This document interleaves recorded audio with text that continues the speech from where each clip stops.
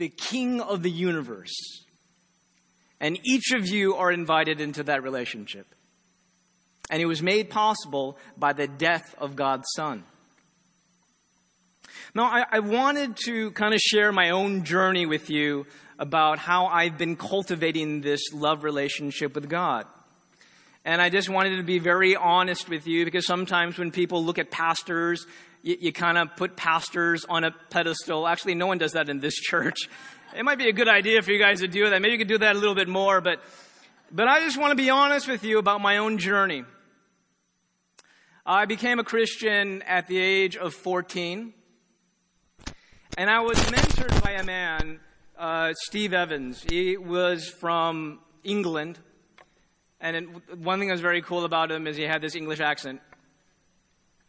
But there was much more than that. He had this amazing, close relationship with God. It was really inspiring. Like God would just tell him certain things about other people. He had that kind of relationship with God. Anyways, when I was about 14, 15, I spent a couple days with Steve. And at the end of that time, he turned to me and he said, Andrew, now this is part of my confession. I was dating a girl who was not a Christian. And he said to me, Steve said to me, Andrew, I can tell you haven't really put God as your number one passion in life. Let me just ask you, if God asked you to let go of this girl, would you let go of her? And I didn't give him a straight answer. And he sent me home with that question, and it really disturbed me. It bugged me. Now, the girl did. We did break up. But it wasn't really by my doing. She just kind of went away by herself. Right? She just kind of, it just kind of dissolved, okay? But I couldn't really say that I started to put God first in my life. They say that when you let go of one counterfeit God, you just pick up another one. And I really didn't know what it was like to make God your number one love.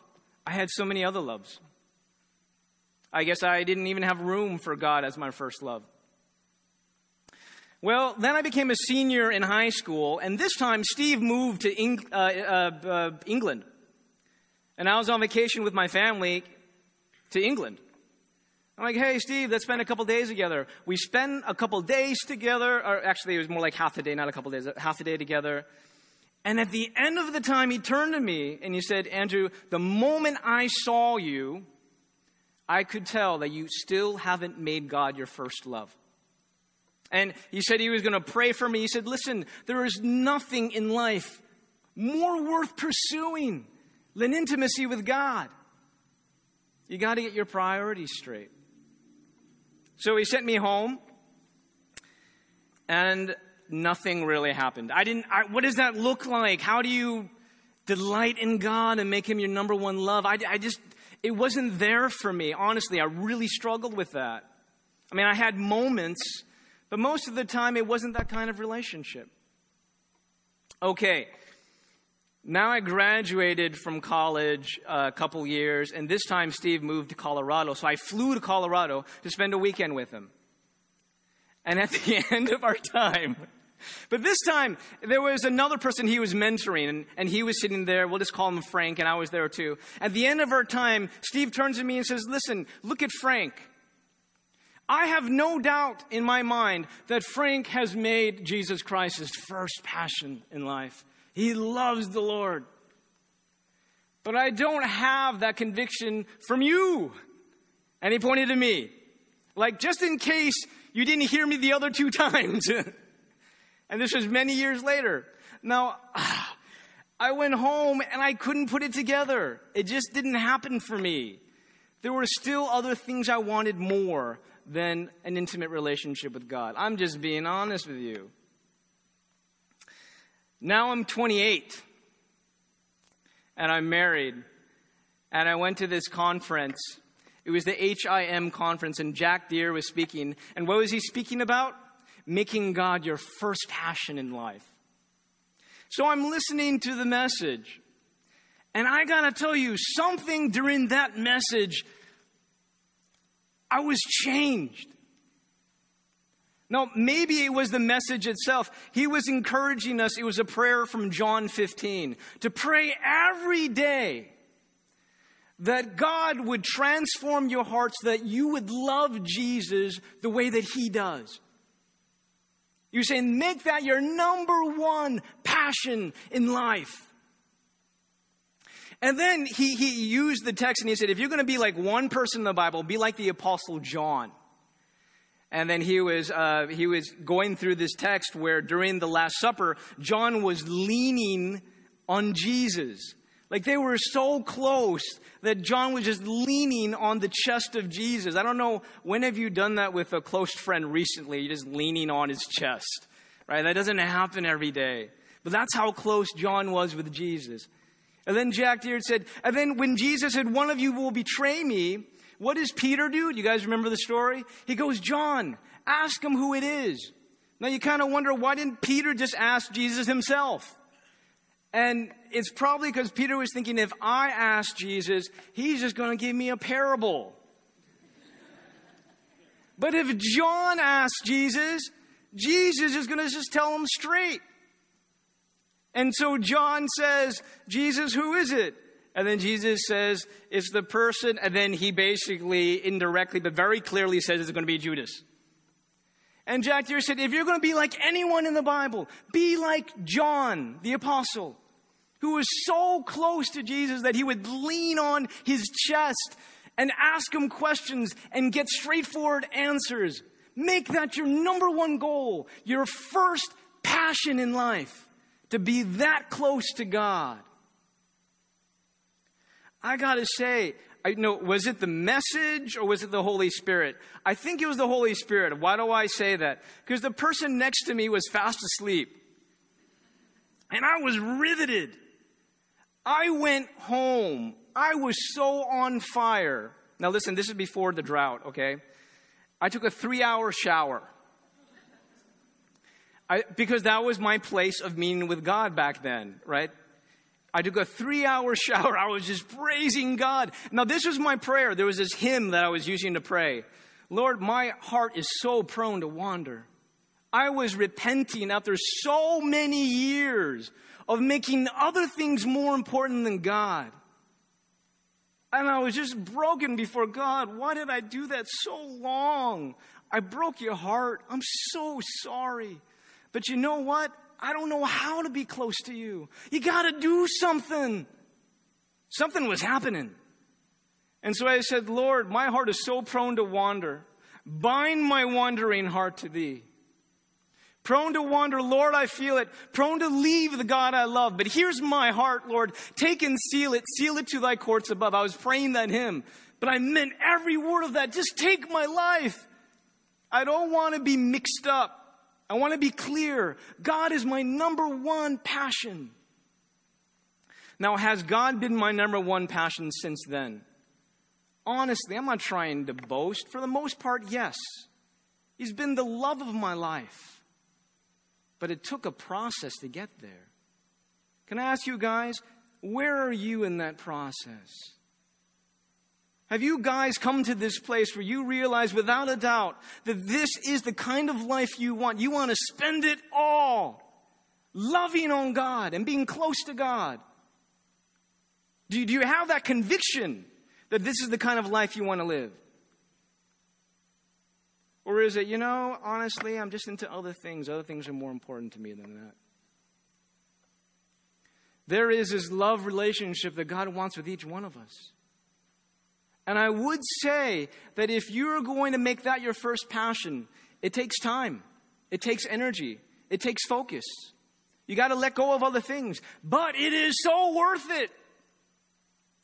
And maybe some of you just have to come to that conviction through God's Holy Spirit. But that's what we're talking about today. Now, if you recall last week, we were on the mountaintop with Moses. I'm going to walk you guys through the story. For those of you guys who weren't here last week.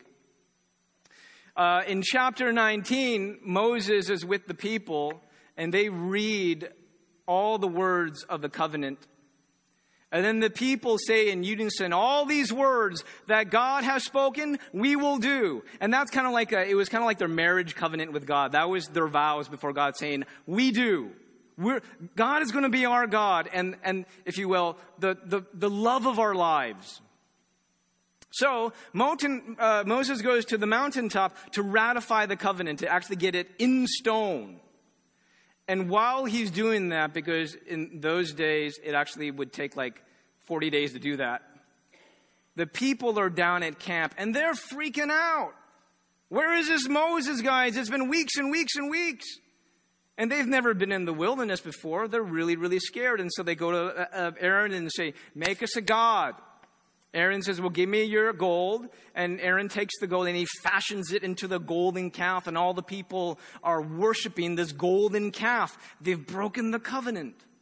They've made these much lesser things into a god. Now, Moses is on the mountaintop and God gives him a newsflash. Moses comes down the mountain, sees everything that's going on. He throws the 10 Commandments and they break. Because that's actually what happened. They broke the covenant. He takes the golden calf, he grinds it, he scatters it in the water supply, and he tells the people to drink it. And then he confronts Aaron, what did you do? And then he has the rabble-rousers, the leaders of this movement, he has them killed. And then he says to the people, look, I'm going to go back up the mountain and see if we can renew this covenant with God. You guys have done a really, really bad thing. And let's see if we can renew this covenant. Now, the scripture that we're going to today comes right in the middle of Moses renewing the covenant with God. And it's this dialogue. It's a prayer dialogue that he has with God. But right in the middle, it's like this intermission where the Bible just wants you guys to know how Moses would on a regular pattern relate to God. It's like, okay, let's take a break from this. Let's describe the relationship that Moses had with God and his normal way of actually communing with God. And that's what we're going to actually read today. But it really fits in nicely from last week because you know something? The best way to get rid of a counterfeit God is to replace it with the one true God, true worship to the living God. And that's why today we're talking about intimacy with God. Let's start in verse 7. Now Moses used to take the tent and pitch it outside the camp. Can you guys say outside the camp? Far off from the camp. Can you guys say far off from the camp? And he called it the tent of meeting. Not original, but that's what Moses would call it. He called it the tent of meeting. And everyone who sought the Lord would go out to the tent of meeting, which was outside the camp. Okay, everyone's invited to this. Whenever Moses went out to the tent, all the people would rise up. Can you guys just rise up? That just kind of make this interactive, would you? And where am I? All the people would rise up and each would stand at his tent door. Imagine standing in the front of your house and watch Moses until he had gone into the tent. Okay, you guys are like watching me. Maybe Moses was an older man. He might have taken more time, but you're watching every step. There's reverence there. You guys can sit down. Thank you for interacting with me on that.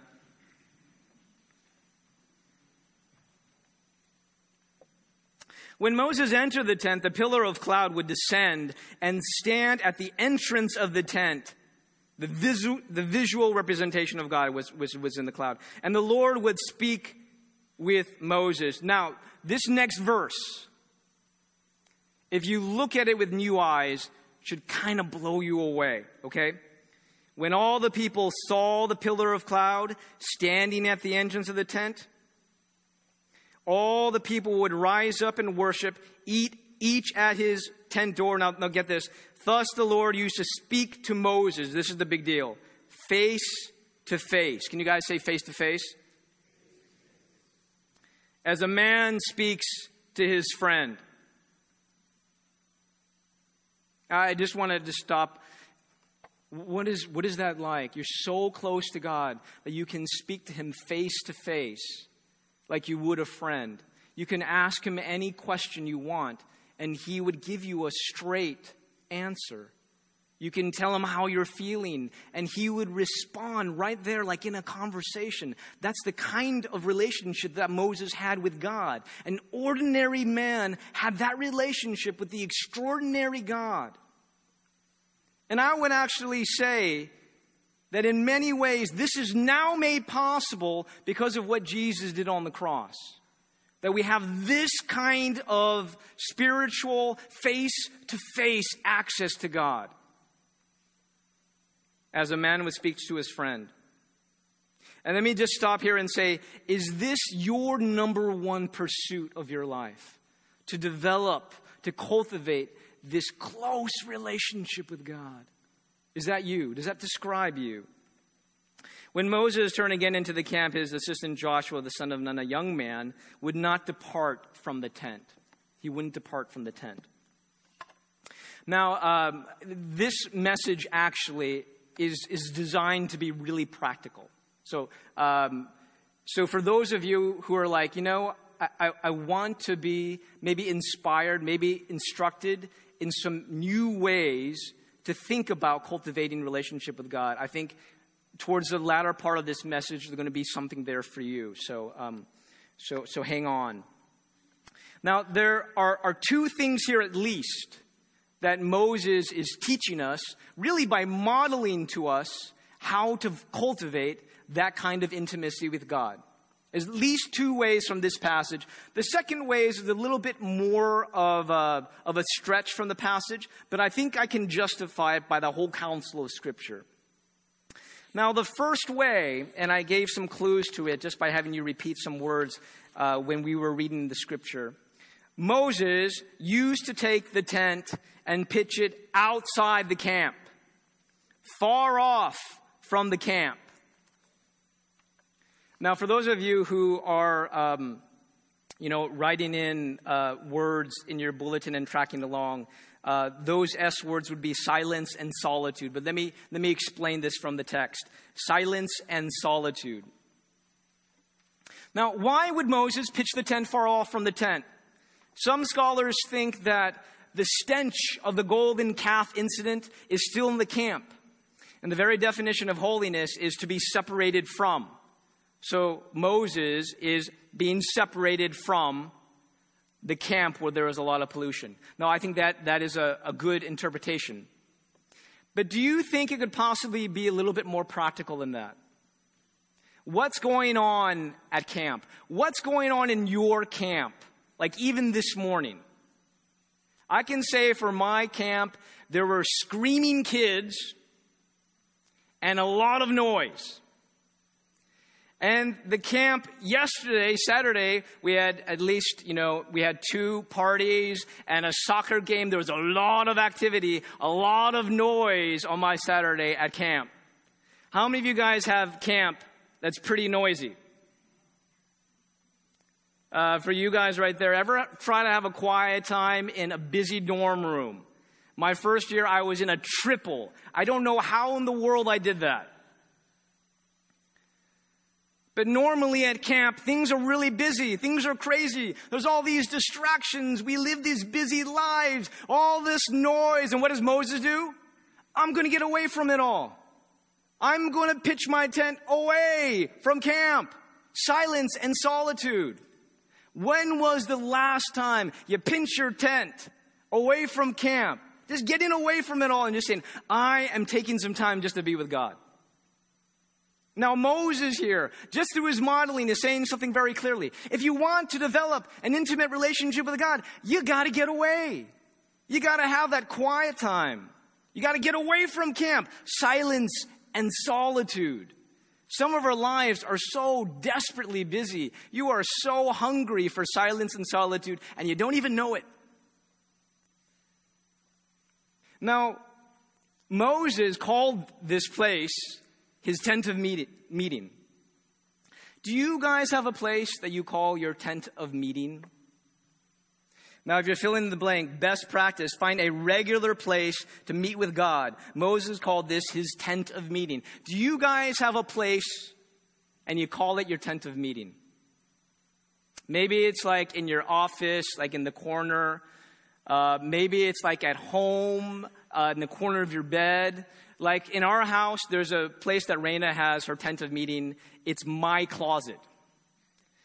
And sometimes she will commandeer my closet in the wee hours of the morning. The sun is not up, but I see light emanating from underneath the closet.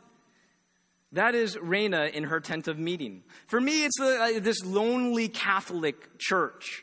No one ever goes there, rarely. And I will sneak some time in, maybe 1 or 2 hours during a busy season. I'll just spend time with God. It's so refreshing, so renewing. But if you want to cultivate that intimacy with God, you got to get away. And you got to develop this regular place of meeting with God, and you can call it your tent of meeting. Do you have that? You need that. You need that. We all need that. Maybe you go there every day. Maybe you go there several times a week, or maybe you go there once a week. But that is your time to meet with God. And we all need that because our lives are so crazy. Now, what do you do when you have this time with God? What do you guys normally do? There was some time not too long ago, I actually had a moment with Jack Deere. I was in Dallas.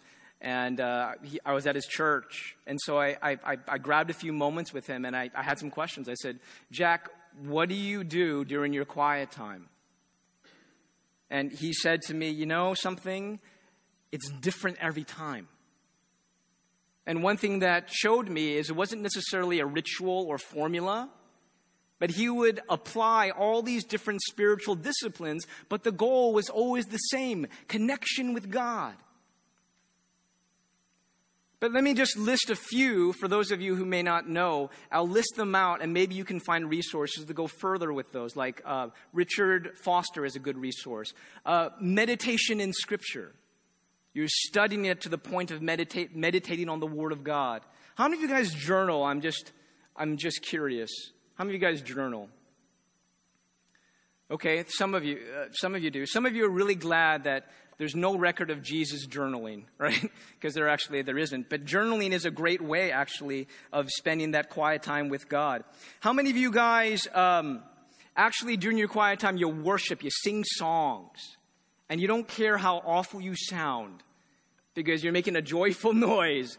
Some of you will do that, and other people will spend that time praying for different people. But the goal is you want to make that connection with God. You want to enjoy God in that moment. And so you're pitching your tent far away from camp, and you're calling it a regular place of meeting with God. Now, if that's the first thing this text would teach us, I think there's also a second thing. I'm stretching it a little bit. It's probably not the author's intent originally, but I do think that the whole counsel of Scripture is definitely backing up this point. Now, if you notice in verse 10, when all the people saw the pillar of cloud standing at the entrance of the tent, all the people would rise up and worship. Can you read the next 5 words with me? Each at his tent door. Right there at the end. Each at his tent door. So it seems like there's 2 places of communion with God. One is you pitch your tent far away. You have that quiet time with God. It's away from camp and the busyness. But there's also a place to worship where? At your tent door. At your own tent. At your office. At your home. While you're peeling potatoes and cooking a meal. While you're brushing your teeth. Did you know that an ordinary moment is an extraordinary invitation to spend with the extraordinary God? Ordinary moments of the day are invitations to spend with God. Now, this kind of practice, as John Ortberg might call it, is spending an ordinary day with God. Brother Lawrence would call it practicing the presence of God. Now, I want to give you a whole bunch of examples. And again, if you're filling in your blank, we must also learn to worship God at our own tent. Okay? Now, let's get really, really practical. How do you do this? Let's say I have this regular pattern of getting away, spending time with God, but how do I spend time with God when I'm at my own tent? Okay, let me give you some examples. I want you to think about maybe adopting some of these practices. Now, when do you guys wake up? Any middle schoolers here, can you tell me what time you wake up in the morning? Go ahead and shout it out. 6:30. Does that sound about right?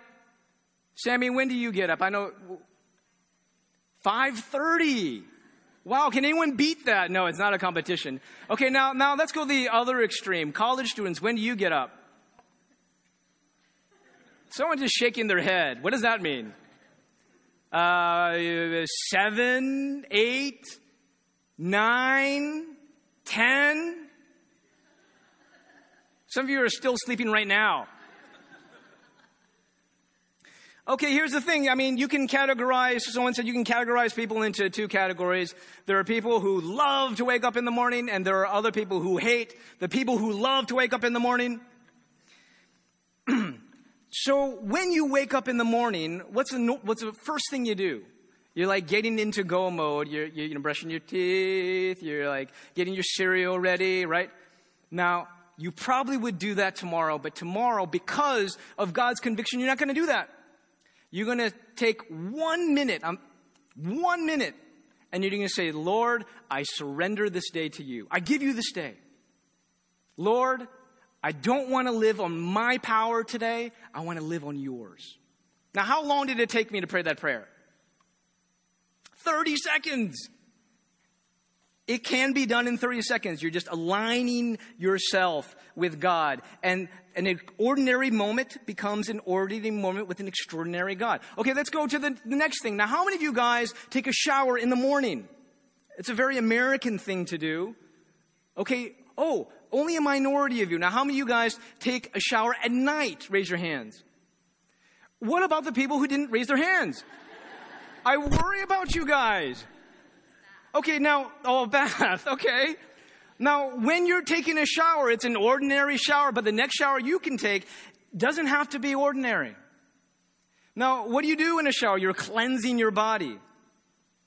Now, during the shower, it's an excellent invitation for you to confess your sins before God. Lord Jesus, have I done anything, said anything, thought anything that's displeased you? Have I not done, said, or thought things that I should have done? And that soap is representative of the blood of Jesus. And I'm applying that to my body through faith. And I'm confessing my sins. Ordinary shower doesn't have to be ordinary. Okay, let's go on to another example. When you go to work or when you go to school, when you're going to your class, why not at the very beginning say, God, can we do this together? How long did that, God, can we do this together? 6 words. You can make that a prayer at the beginning of your work. God, can we do this together?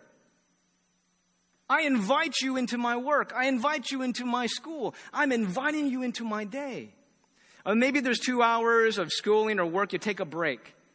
You guys take a break. It's a 15-minute break. And then during that break, you take a breath in. Now, can I have you guys all take a breath in? Okay, that was maybe an ordinary breath. But the next breath is going to be extraordinary because during that breath, you are going to practice the presence of God's Spirit. You're saying, I need God's Spirit.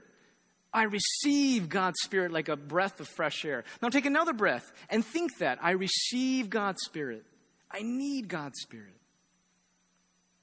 Ordinary breath. Extraordinary God. Now, when you go to bed, it doesn't have to be an ordinary moment. It can be extraordinary. When you're about to go to bed, you ask yourself a few questions like, God, where did I see you today? Where did I see you today? You know that time between when you brush your teeth and you're actually lying in bed? You can just take a moment. That's called the prayer of examine. And basically you say, I look at my whole day, where did I see God today? And you claim each of these moments and you celebrate it in your spirit. And then you ask the question, where did I not see God today? And you go through your day and you go, well, what can I learn from that so that the next day I can improve? The prayer of examine. What's the big idea? We are learning to worship God and commune with Him as we pitch our tent far away from camp, and as we're in the camp where it's really busy, but we're worshiping God at our own tent. Now, I've given you a lot of examples, and I feel like a really cool thing is like, if you can walk out of this morning and go, I've heard one or two things and I want to try that tomorrow morning, I think that would be a great thing to do. So we talked about like morning prayer, when you wake up and you give a minute to God. We talked about cleansing prayer when in the shower and you're confessing your sins. We talked about a prayer inviting God to your work or to your school. We talked about taking a breath and practicing the presence of God's Spirit. We talked about the prayer of examine. Are there one or two of these or all of them that you actually want to apply tomorrow? I actually want to give you one more. And then we will be done for our message time. I want to invite Yan and Gordon's home group to come up here. Yan and Gordon's home group, they meet in Alameda.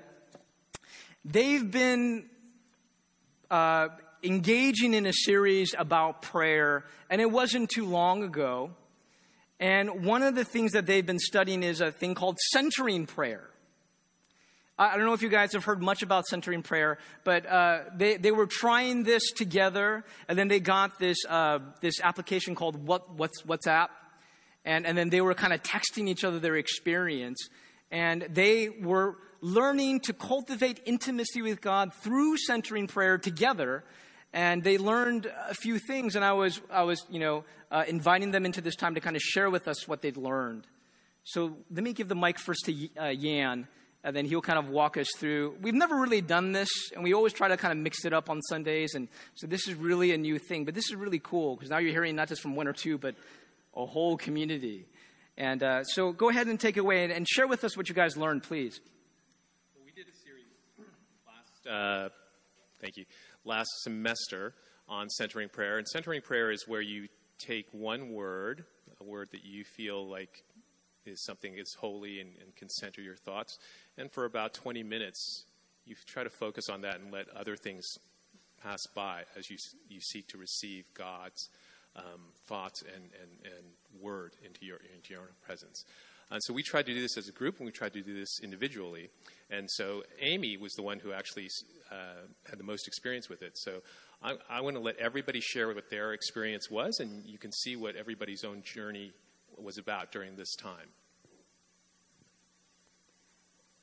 So I started centering prayer several years ago because my mentor, Ami King, was going through that herself, and she seemed like someone who was very spiritual to me. I asked her how I can have more presence of God in my life on a daily basis. She said to start the day with centering prayer. So there was a book that I started using that she recommended called Sacred Breath, and it was all a matter of reading a short blurb about something to think about and having some words in your mind and just reading one Bible verse, picking out a word from that, and just breathing it. You breathe in, sort of asking for the Spirit of God, and then as you're slowly exhaling, you're getting rid of the sort of junk that's in the back of your head. And if you keep on doing that for a period of time, soon you'll realize that you're sort of substituting the junk with God. And in that process, I actually did it over the process of Lent that one year. I felt like I was transforming, at least when I was in that quiet time, what I was thinking about and how I was going to approach the day for the rest of the day. And so being inspired by my wife, I think for me, the last 4 or 5 years have been a real struggle in terms of faith, and I've extended a lot of my search for God through apologetics for the first sort of 30 plus years, and more recently I really felt like I've sort of come to a terminus on that progress and felt like I needed to experience God more. And so I think, inspired by Amy, I tried to, or I've been trying to have more experiential prayer time. And so for me, centering prayer is not necessarily just a 20-minute method that Yan and Amy described there, but it could be coming back on a bus, listening to a YouTube centering prayer guided meditation, and there's some neat ones you can look for. Other things that I've tried are first thing in the morning, actually trying that just being really, really quiet and seeing if actually a word comes to me. And sometimes a word like forgiveness may come, and then I'll just meditate on that for a while. I think there's definitely some question that my wife has about whether or not this is truly centering prayer because I'm lying on my back and I have my eyes closed. But I definitely have felt some nice, quiet moments, and words have definitely come to me. And so I've tried to then share some of those with our home group through that WhatsApp app. Great. So I had been through a number of spiritual journey classes and so forth, and had heard of centering prayer and a number of different ways to meditate. Had also done meditation sessions through non-Christian methods and yoga, etc.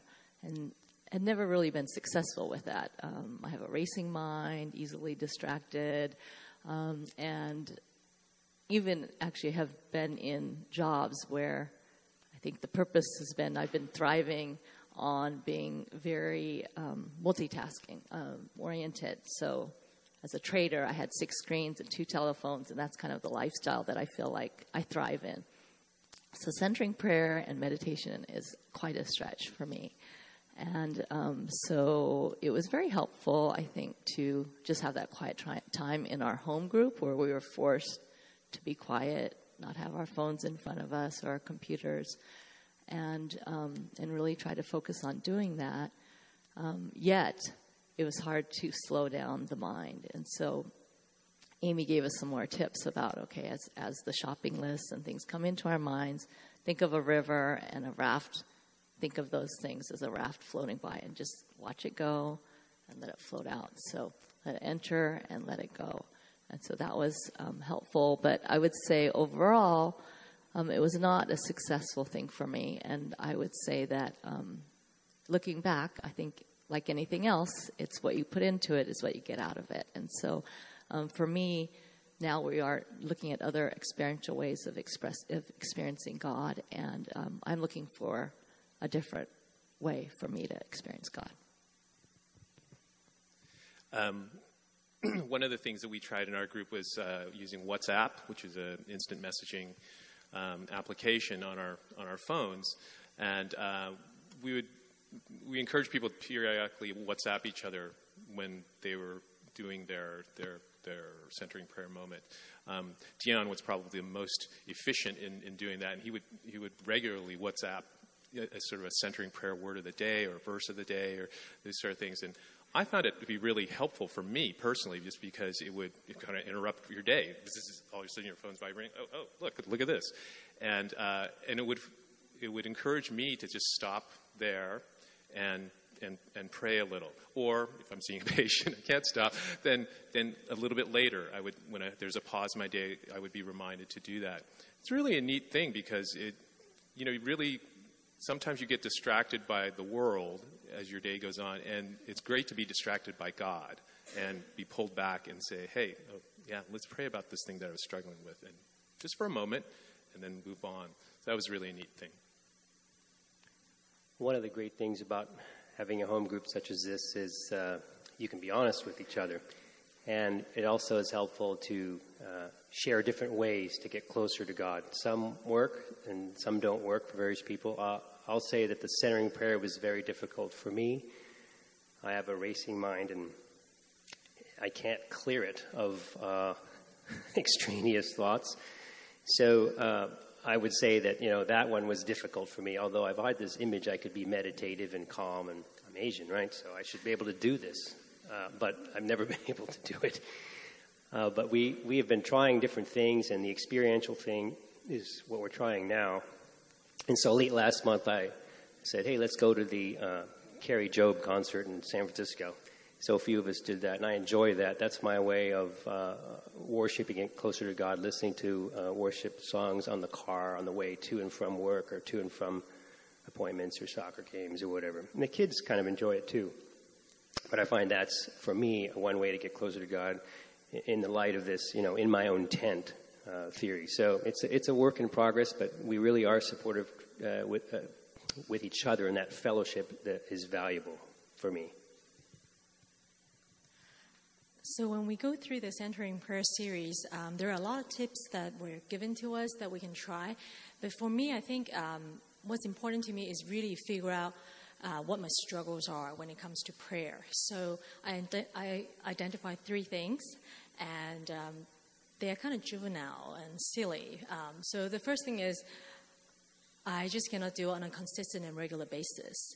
And the second thing is I fall asleep when I pray. And the third thing is I just get distracted very easily. Got a consistent theme here. So I know that I have to find my own tent and an environment that would eliminate some of these struggles. So for me, what works for me is I pray now when I go swimming. So when I swim, I swim really regularly.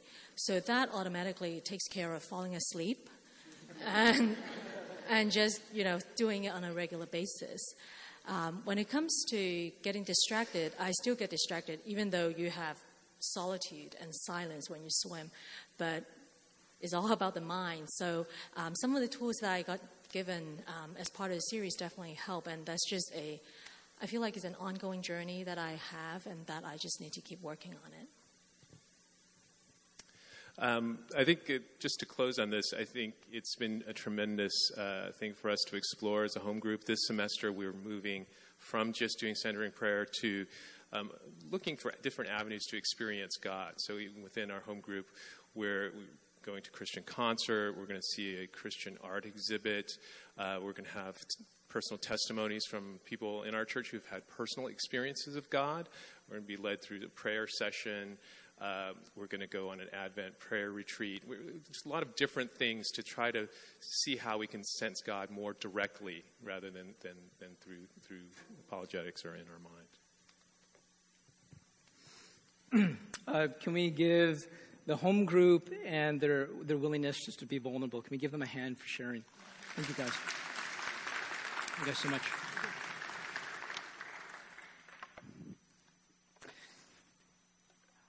I want to take us to the communion table, but some words to kind of wrap up what was being shared. It's interesting what the home group was going through. I felt really encouraged by them in that there's this pursuit of a greater intimacy with God, but here's actually a home group that's saying, let's do it together. And I love how they're actually being very open and vulnerable about their process. This is what it was like for me. This worked. This didn't work. But they still have the same common goal of let's get closer to God together. And I love thinking of community as that vehicle towards a deeper, more passionate pursuit of God. Can I ask you guys, is that your number one passion in life? Do you want that to be your number one passion in life? Could you all stand? I'm going to pray for us, and then we'll partake of communion.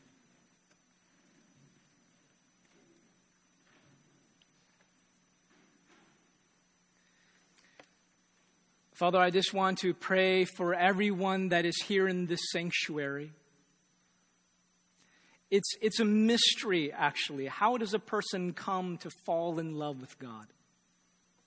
How does a person come to say, I want to spend my whole life pursuing you as my number one passion? I want to treasure you.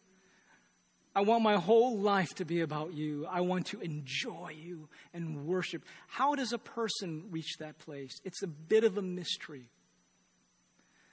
But I am convinced that it definitely takes the movement and the power of your Holy Spirit. And so I want to pray for all my brothers and sisters here in this room. Individuals that are pursuing you together, groups that are pursuing you. Lord, would you send us your Holy Spirit so we can see the greatness and the value of Christ, so we would never take for granted his sacrifice, so we would love to be at your table, and we would make passion for you our number one pursuit in life. How does this happen? Lord, would you do something Would you convict us? Would you move us? Would you inspire us? Would you bind our wandering hearts to thee? Lord, we feel it. Would you take our hearts and seal it to thy courts above? And we pray these things in Jesus' name. Amen.